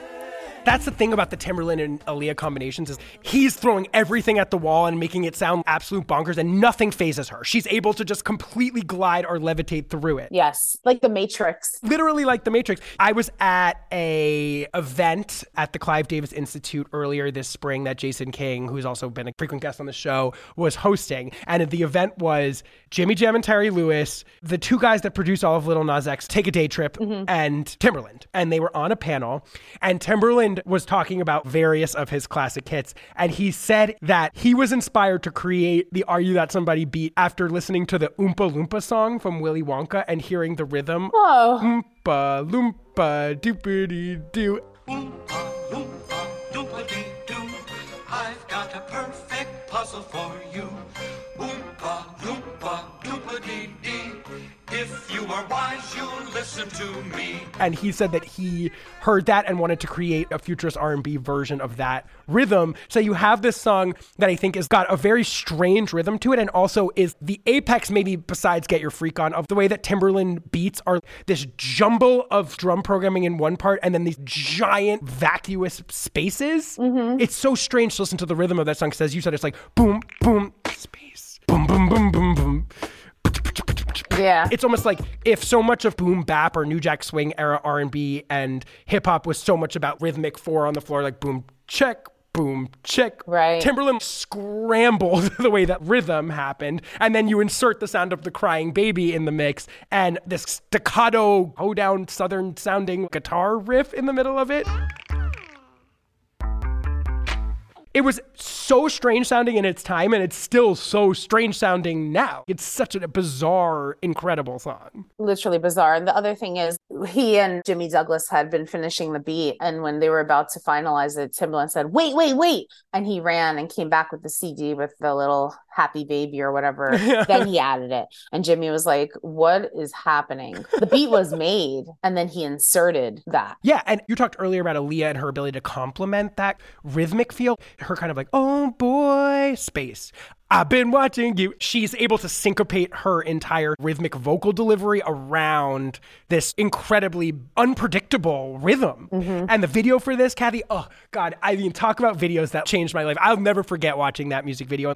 Her dancing, like her choreography, like she was so cool. So effortless. I can't help but think about Britney, another interesting counterpart to her who like, you know, was all effort. It was all sweat. Aaliyah almost made all of this very intricate choreography look like she was tossing it off in this way that was just so alluring. Like I just remember being completely intoxicated watching her dance. She danced how she sang. She danced how she sang, exactly. Amazing. Right. Also important about Are You That Somebody, the introduction of Static Major as the songwriter, who becomes a very integral part of Aaliyah's team on her third record. Do you want to just talk for a second about who he is and how he becomes involved here? Yeah, the late Static Major originally had been kind of attempting to do his own career before meeting with Devontae Swing and joining the Swing Mob as part of the group Playa. Prolific songwriter and singer. I mean, a lot of people don't know that on Are You That Somebody, the person singing, you can't tell nobody, that's actually Static Major. No way. And in Genuine's Pony, when you hear you're horny, let's do it, that's Static Major. Oh my God, I didn't know that. He had a very flexible voice. I mean, obviously it was layered with the singing artist, but he was the person who complemented those harmonies in a way that was just brilliant. And at that time, he and Aaliyah started working together. And he was someone who arguably understood her the best. And the reason why I would say that is because of how authentic the final project is when Static is at the helm. And consistently so. Consistently so. And that's not to say in any way that Missy and Timbaland didn't understand the rhythm of Aaliyah, but I think it was in a way where instead of taking a song, writing it for her and allowing her to improvise, it was sitting down with her by that point and saying, what do you want to talk about? Which I think changes the dynamic. Right. And you hear it in the sound when we lean into the third project. But for Static, this was the starting off point of really just hearing where Aaliyah can go. This song is the most memorable maybe thing Aaliyah ever put into the world, and also the genesis point of the future of music. I mean, the amount of songs that feel indebted to Are You That Somebody, it's probably one of the best pop songs ever created, period. I don't know, definitely top 20 most important pop songs ever made. And it was one of the only songs that charted through radio airplay alone. Exactly. Because at the time, it wasn't actually released as a formal single, but when we get into Try Again, which was also Static. Yeah, which we can right now. So just to set this up, in 2000, a couple years later, Aaliyah is starring in her first major film, which is Romeo Must Die, and they release a song, Try Again, as a single from that she again makes with Timbaland and Static. That is, I mean, talk about incorporating dance music sounds. I mean, this is like acid house, EDM, hip hop, R&B. Yeah. I mean, this is another one of the craziest sounding singles of all time. What would you do to get to me? What would you say to have your way? Would you give up or try again if I hesitate to let you in? So we can't give this song credit without also crediting Barry, because originally, and I'm not sure if you know this, but this will probably like knock your head off, okay? Yeah, please do. It was supposed to be a song of inspiration. Right, I was reading this. So instead of Try Again, it was supposed to be like, you can be who you want to be, even if you want to be a fireman or something like that. And Barry heard this and said, what? No, you need to go back in and make this something good. I couldn't imagine this song being released with that sound and being like, you could be who you want to be, even if it was a fireman, huh?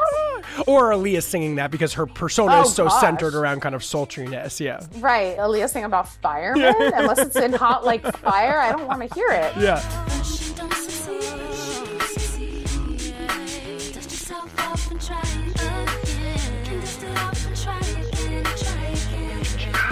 One point of note I also want to make about Are You That Somebody is how fast that song was made. So they were given an opportunity to make a song for the soundtrack, and Barry had told the label that they had a song already and they hadn't. Oh, interesting. So it was a very fast production.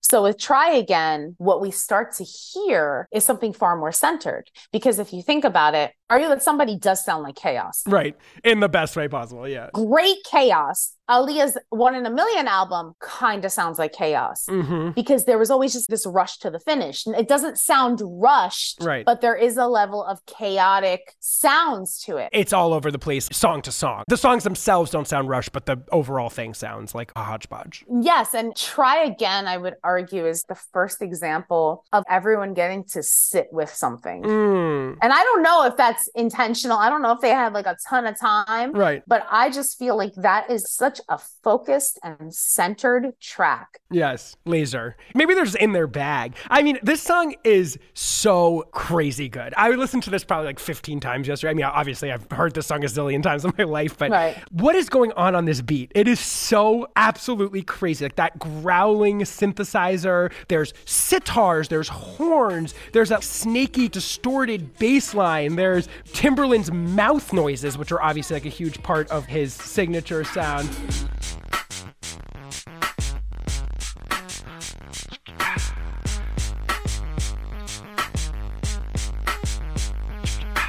And then there's techno elements, acid house elements. It's so thick and dense and atmosphere. Like that's what I kept thinking about this song. This song is atmosphere. It creates its own world. And that's a great thing about Timbaland and Aaliyah's combination is that he creates these dense atmospheric worlds and she is able to just very lightly swing her way through them in a way that provides the human element to the chaos. It's just this very beautiful and effective combination. And this song bangs so hard. This song is so freaking good. It's so good. It's so good. I mean, if she literally left these two songs alone, she would be a legend no matter what. I agree. And it's like what I mentioned earlier about Prince. These songs are borderline full-blown avant-garde. The fact that this is a #1 hit is actually nuts. These songs are crazy sounding. They're so crazy. I mean, you think about the greatest Timbaland songs in that way. Get Your Freak On is similar to me. Get Your Freak On is a wild-ass song. Like, where do you come up with that shit? And yet, their ability to skate between innovation and the mainstream is something that a lot of pop stars, I think, aspire to, but very few can land that plane and create a #1 hit. It's very rare 100%. for pop stars that aspire towards innovation to actually find a way to make that accessible to people. And I think that's one of Aaliyah's most enduring legacies. She had a great ear for the future and for pushing mainstream sounds to the very brink of what people could deal with, but keeping it still fun, accessible, hook-oriented. Very few stars have that level of canny instinct, and I feel like she really had that. The last thing I want to state about Try Again is her filialness to hip-hop's past. I mean, there's a very blatant refrain that Timbaland uses, been a long time, shouldn't have left you without a dope beat to step to. Been a long time, shouldn't have left you without a dope beat to step to. That is an interpolation of an Eric B. and Rakim song. It's been a long time, I shouldn't have left you without a strong rhyme to step to. So there's this constant sort of desire to continue to position Aaliyah in black music's past and as a product of the hip hop generation, even as she sort of is a futurist at the same time. Right from the beginning, where she says she's a little bit jazz and she's a little bit Jeep, that persona emanates through a lot of these songs and expands through these songs. Well, it's also because there was a gap in between the album too. And in hip hop time, 2+ years is a very long time. Right. So when him saying it's been a long time, it's like, we're back at it. Right. And of course, Kathy, once again, the video. Oh my God, so good. Her in the fucking D&G bra and choker with all the diamonds all over them and dancing with the cane. Dancing with the cane? So good. God, me and my sister tried to do that choreography in our room. Oh my God. That video was everything to me. She was so cool in this time. I just want to convey to people that didn't live through it how cool she was. She was incredible. Incredible. Incredible. So she's shooting this movie, Romeo Must Die, that ends up being released as a pretty big hit. There's a lot of promise for Aaliyah in her acting career during this time period. Let me tell you something, okay? Whatever my father and Mac are into has nothing to do with me. And in the midst of shooting that movie, she also records her third self-titled album, AALIYAH. So we've gestured at this album a little bit. Can you talk about how this album builds on One in a Million or refines what was happening on One in a Million and stands today to me as AALIYAH's real masterpiece album? What's happening on this album, which involves a lot less Timbaland? I mean, Timbaland's here on a number of the singles, but really is a heavy presence on here in absentia, I would say. Yes. So as we leave the 99 era into the 2000s, AALIYAH starts filming Queen of the Damned. Right. And she has to temporarily relocate to Australia. Now, during this time period, Timbaland and Missy both become kind of embroiled in this battle with Barry Hankerson. Mm-hmm. So what ultimately happens is there's a split that happened between AALIYAH and Timbaland, inevitably because of the situation. To quote Lauryn Hill, it's funny how money changes situation, right? Not to mention AALIYAH has a small percentage in background as an owner. There's a lot of tension. So by the time AALIYAH is heading to Australia, she doesn't have her team with her. It's in that moment that Static is really able to rise to the occasion. Right. You have Static, you have Tank. It's a whole new team. Right. The difference is, if we think about it, 1996 is the One in a Million project. Missy Elliott releases her solo debut album in 97 and becomes a superstar in her own right. So by the time you're trying to inch into the next era of AALIYAH and Timbaland's becoming the star producer, who's the star in the equation at that point?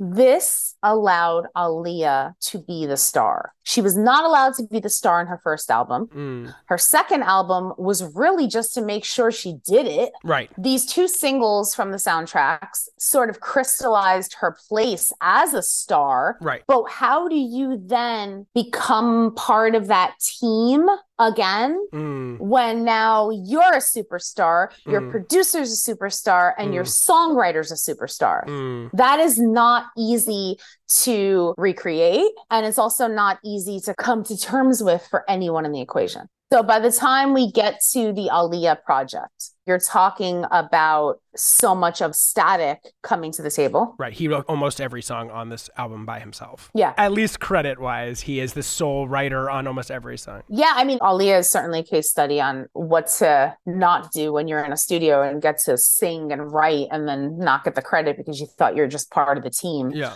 But by the time we get to this project, she's in the driver's seat. Right. She is Hollywood's it girl. She's getting this very short but starring role in Queen of the Damned. Soundtrack darling. Everyone wants to dress like her. We forgot to mention the Tommy Hilfiger campaign that had happened years prior. She's the blueprint for fashion. Yes. And now she's recording her long-awaited album. And she's also a 21, 22-year-old woman at this point, which is a huge difference from being 17 and 14 or whatever. Absolutely. So now you're watching a project really take shape from a person who was not looking at today. She was looking at tomorrow. So that is what we get, because what this was, in my opinion, was AALIYAH's audition for switching genres. Towards? She wanted to go towards rock. Oh, I could see that. So she wanted to collaborate with Trent Reznor. She wanted to collaborate with Korn. That's why I Can Be is very heavily guitared. What If?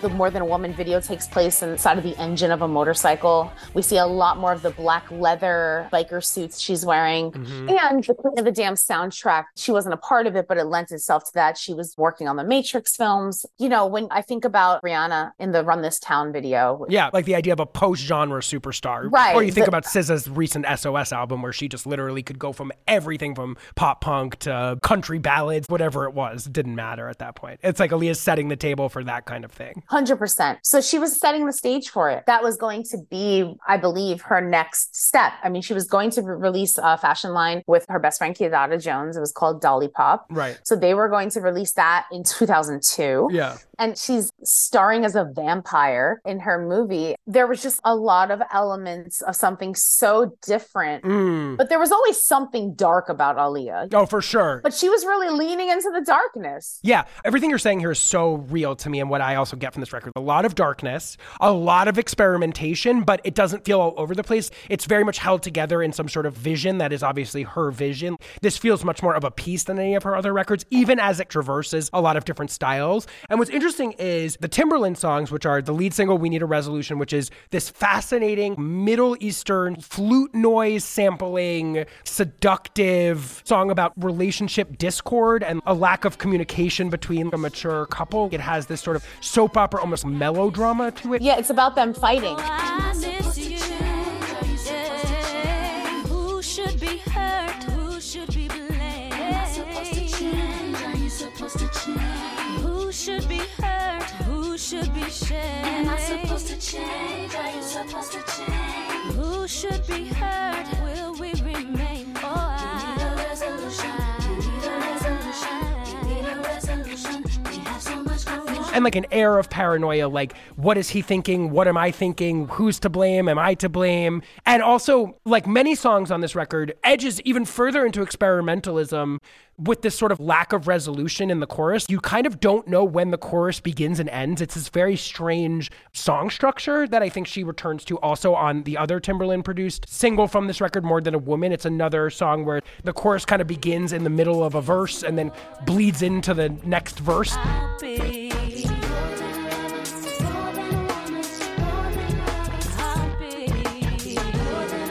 It's got this really strange, inconceivable sense of resolution, whereas most pop songs are very concerned with, here's the chorus and here's this.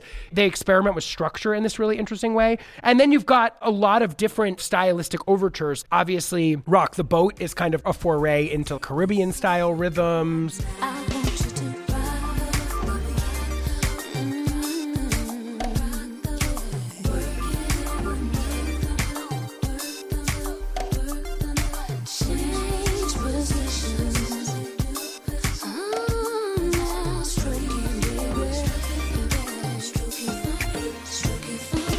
It has a bit of a jazzy feel. It has some 80s synthesizer feel to it. And again, thematically sort of deals with a woman setting the terms for sex that, unlike the R. Kelly songs, actually feels like it's coming from the perspective of a mature woman who's actually in control of a sexual interaction, as opposed to a song like Age Ain't Nothing But a Number where that was insidiously put inside of a 14-year-old girl's mouth. There's almost like a feeling of reclamation on a song like Rock the Boat of a woman who is demanding what she needs and wants from a man. Right. You know, you serve me, change positions for me, stroke it for me. There's this sense of female agency, pro-sex. And then there's a lot of songs that I think even when Timberland isn't present here, his sort of sense of experimentation and arrhythmicness bleeds into a lot of these other songs. Like You Got Nerve is very Timberland-esque.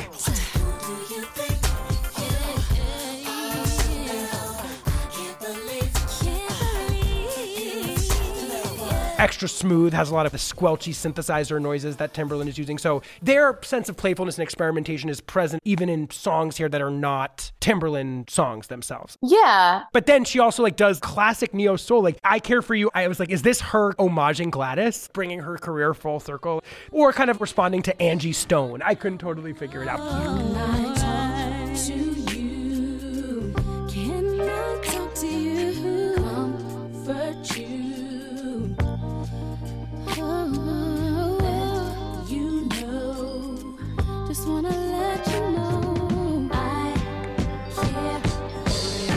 Well, funny enough, I Care For You was actually recorded for another group that Barry was working with. The song is actually really old. It was from 96. Oh, yeah. But they wanted a Missy song on there. So Aaliyah re-recorded it because her voice had changed tone. Yeah. But that song had originally been recorded by Aaliyah 5 years prior. Oh, for One in a Million? No, as a reference track for a group Barry was working with. I got it.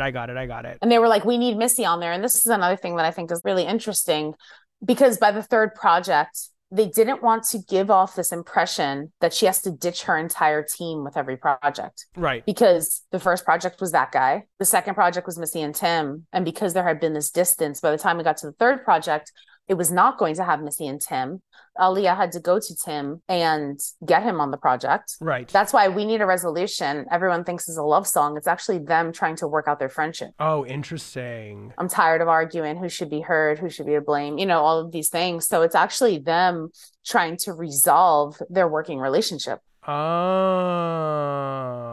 So the Missy component, they pulled a throwback song. Let's put that on there. So if anyone were to look at the project, they wouldn't say, oh yeah, she ditched her whole team. It's like, no, the old team is still there. And then we're just trying to move into a different direction. Yeah. You know what else I love that you brought up earlier is the darkness. I really think that's a very important thing that I want to make sure we underscore. She was not afraid to deal with very complicated and dark and inhabit those things and be that person. There's the song Never No More that's literally about physical abuse. And also as someone that was a victim of abuse. I mean, we don't know if she was a victim of physical abuse, but was a victim of sexual abuse by an older man. It was very interesting to hear her exploring topics like that in this music. I believe that she very much was detailing what had happened to her in her past. Yes. Not trust me when I say you have been told. I'm telling you never to touch me no more. 100%. There is a sense of empowerment through woundedness. I think that she embodies that on a lot of this music. There's a darkness to this music. This is not shiny pop music. This is very complicated, complex, grown woman shit in a way. Right. I agree. So this record is a pretty big success. It doesn't match singles-wise the success of the interim songs of Try Again and Are You That Somebody. We Need a Resolution, a pretty experimental choice for a lead single, I have to say. A pretty bold choice for a lead single. Charts moderately well. More Than a Woman, I think, is supposed to be the second single, but ends up being the third single, if I'm correct. So actually, Rock the Boat was supposed to be the first single, but they didn't want her to release a hypersexual forward-facing track. And as part of the rollout, I think it was kind of mandated either by Barry or Timbaland that the song should be a Timbaland-produced track. So that's how the order happened. And Aaliyah goes to the Bahamas, right? Miami first, yeah. To film the video for Rock the Boat. And can you talk a little bit about how Aaliyah's life ends? So they hire Hype Williams to direct this video. They go to Miami to shoot it at a university in a swimming pool. That's where you see so much of the underwater shots. They can't secure a location on a beach in Miami because it's too much money. For whatever reason, they have a very low budget for this project. Not low by industry standards, but low enough because they've absorbed so many costs. Right. They were supposed to go from Miami and go to Jamaica to film. Then they found out that it was going to rain during the time they were supposed to film. So they move over to the Abaco Islands in the Bahamas. And while going there with a massive team and massive equipment, enough cargo that should have filled multiple planes, and it does when they head there, on the ride back, in an attempt to cut costs, they pack Aaliyah and her entire team and all of their equipment on kind of like a jitney jet, and it crashes. What is the reaction to that in the broader pop space? And I'm curious how you feel like that early death, that untimely, sudden death that shocked the world, impacted her legacy. I mean, we touched on this a little bit at the beginning, but where was Aaliyah at the time of her death as a pop star? And where might she have been going? And how has her death impacted how we view her looking back 20 years on? So a couple things were at play when she passed away. If you were an Aaliyah fan, you knew where you were when she died, kind of like when Kennedy was shot. Right. Assassinated, sorry. You knew, I still remember. It got overshadowed by 9/11, which had happened a little over 2 weeks later. Yeah. So August 25th, 2001, we lose this pop star who was about to perform at the VMAs, right, who was about to release this film and then be part of a film franchise that everyone wanted to be a part of. The Matrix franchise was so exclusive and cool. And not to mention this album that was going to be her entry point into melding different genres. Right. So you have this artist who is going to be this multi-hyphenate in a real way. And on the brink of her real artistic break, really just coming into herself as the peak of her artistry, essentially. Yes. And being known on a wider scale for something so avant-garde. Yes. Which was also unheard of as we entered into the new millennium. We were just drowning in syrupy pop music. Right. So to have someone who was becoming famous for her authenticity was really rare. 1 in a million, in fact. Literally. So this was kind of snatched from her. And in turn, as fans, it was kind of snatched from all of us. Right. So I will argue And I use this term loosely, that I do blame 9/11 because I think by the time we had gotten over the global devastation of the Twin Towers, if you were an Aaliyah fan, you remembered every day she wasn't here. But on a wider scale, you almost forgot that this artist had this unrecognized potential. There was so much at play. And I think if there was anyone who, comparatively speaking, we saw that in years prior, I would argue Selena, because Selena quickly passed. And I hate to say it because I'm not comparing artistic abilities, but we were able to mentally replace her with J-Lo. Right. Because she played the role in the film. Now, for a diehard Selena fan, that sounds absurd because of what she did for her genre. But in the same way, right after Aaliyah passed, you saw the significant meteoric rise of Alicia Keys, Beyonce. These other artists rose so quickly after that point that it was hard to wrap your head around what could have been when it came to Aaliyah. Right. Now, with the advent of the internet in a real way, I'm not talking about the dial-up generation. Yes. As the internet came to be and we had more structured ways of pirating music, we witnessed this whole generation of kids who stumbled upon Aaliyah and formed this mega fan base. And the parents of these kids, and I talk about this in my book, that answering the question, where were you when you learned that Aaliyah died? Yeah. We have our version of hearing the radio. For me, it was hearing Angie Martinez reporting on it on Hot 97 that evening. But there's also like a young child who's in the car with his or her parent and says, Mommy, I want to go to an Aaliyah concert. Right. And their mother has to say, I'm sorry, honey, she passed away 10 years ago. So that's where they learned that Aaliyah died. We all have that story. It's just in different iterations. So for this new generation, those kids ended up becoming musicians. Yeah. So here they are creating music that has the electric guitars mixed with the soul, and they're wearing the bandeau tops and baggy pants. And they're experimenting with rock and wearing a lot of leather. And to people who didn't understand where it came from, everything seemed so innovative. And then in 2021, we have this incredible renaissance where now you can look and say, now we know where it came from. Because they released all the music on streaming. Yes. And it's like she's taken on mythic status. Absolutely. Her death, of course, it robbed us of so much music, but at the same time, it's immortalized this music. It's made this music mean even more than it did even on its own. It charted when it came back out. I treasure this music. Yes. I would have treasured it anyway because I love it. But I treasure it even more deeply because it's all that we have. I return to these songs over and over again and just love them for what they are and love them for what they portended and what we never got to experience. And for someone who released a fairly little amount of music in her time, the impact is so vast. You see her in, we talked about the stupidness of PB R&B, but the way that R&B music has come to become the center of the coolest, most innovative kind of music today. And all the artists from Rihanna to SZA to Kehlani. The list is kind of endless in terms of where you see the long tail of Aaliyah's influence as a figure and as a music maker. Right. And that will live on forever. And this is the thing about artists that are taken from us too soon. We have to treasure what we have, and we will always be left wondering what could have been. And that's just part of the heartbreak that overlays listening to this music. You listen to Try Again, and it's both incredibly fun and ecstatic and great. And then you also have to have this underlying feeling of here was a life, career, and talent that was cut way too short. And we'll never know what we missed out on. And that is part of the heartbreak of the human condition, I guess. Absolutely. 'Cause I'm lost without you. Said I've been needing you. Ooh,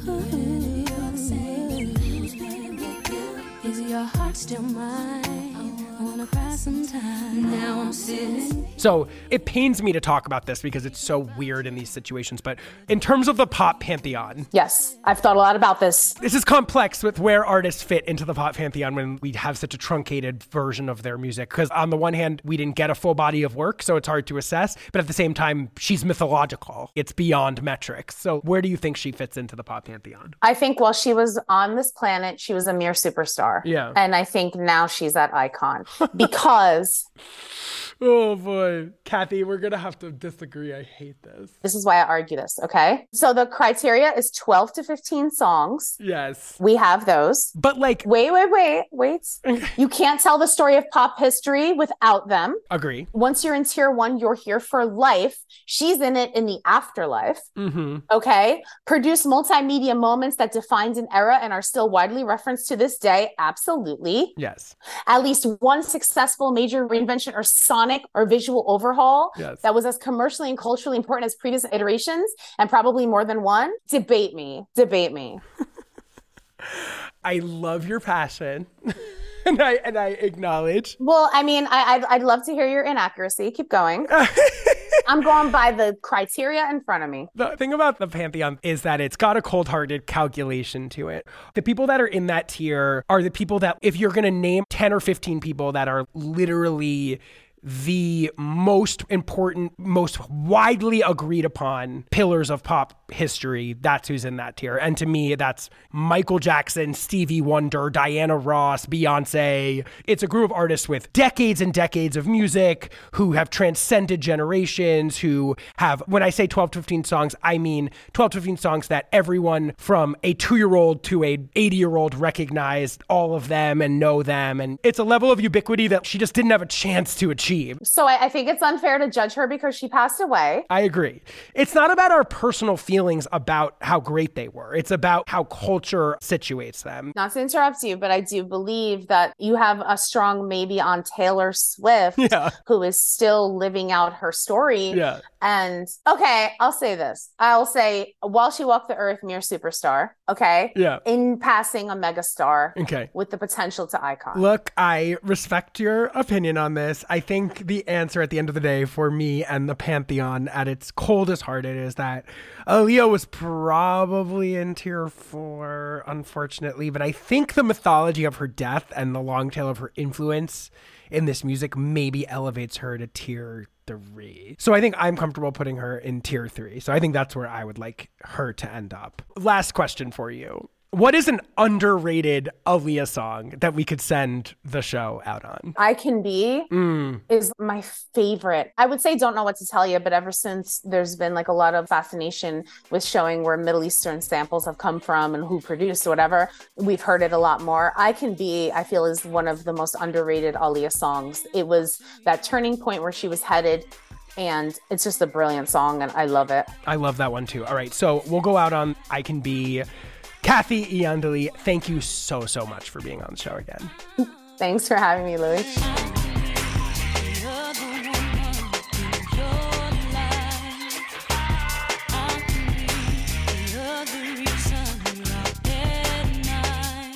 All right, so there you have it. Pop Pantheon Aaliyah. She's officially a tier 3 mere superstar. The judgment is rendered. I want to say thank you so much to the fabulous Kathy Iandoli for being such an incredible guest. Of course, to Russ Martin for everything he does to make this show happen every week. To PJ Vernietti for his help editing this episode. And to Alex Lobo for her help with the artwork. Please don't forget to rate, review, and subscribe to this podcast wherever you're listening to it now. We're on social media at Pop Pantheon Pod. I'm at DJ LOUIEXIV. Buy merch at poppantheonpod.com. Join our Patreon at patreon.com/poppantheon. Come to Gorgeous Gorgeous LA tomorrow night and come to Gorgeous Gorgeous New York November 16th. And until we meet again, have a wonderful life. Bye-bye.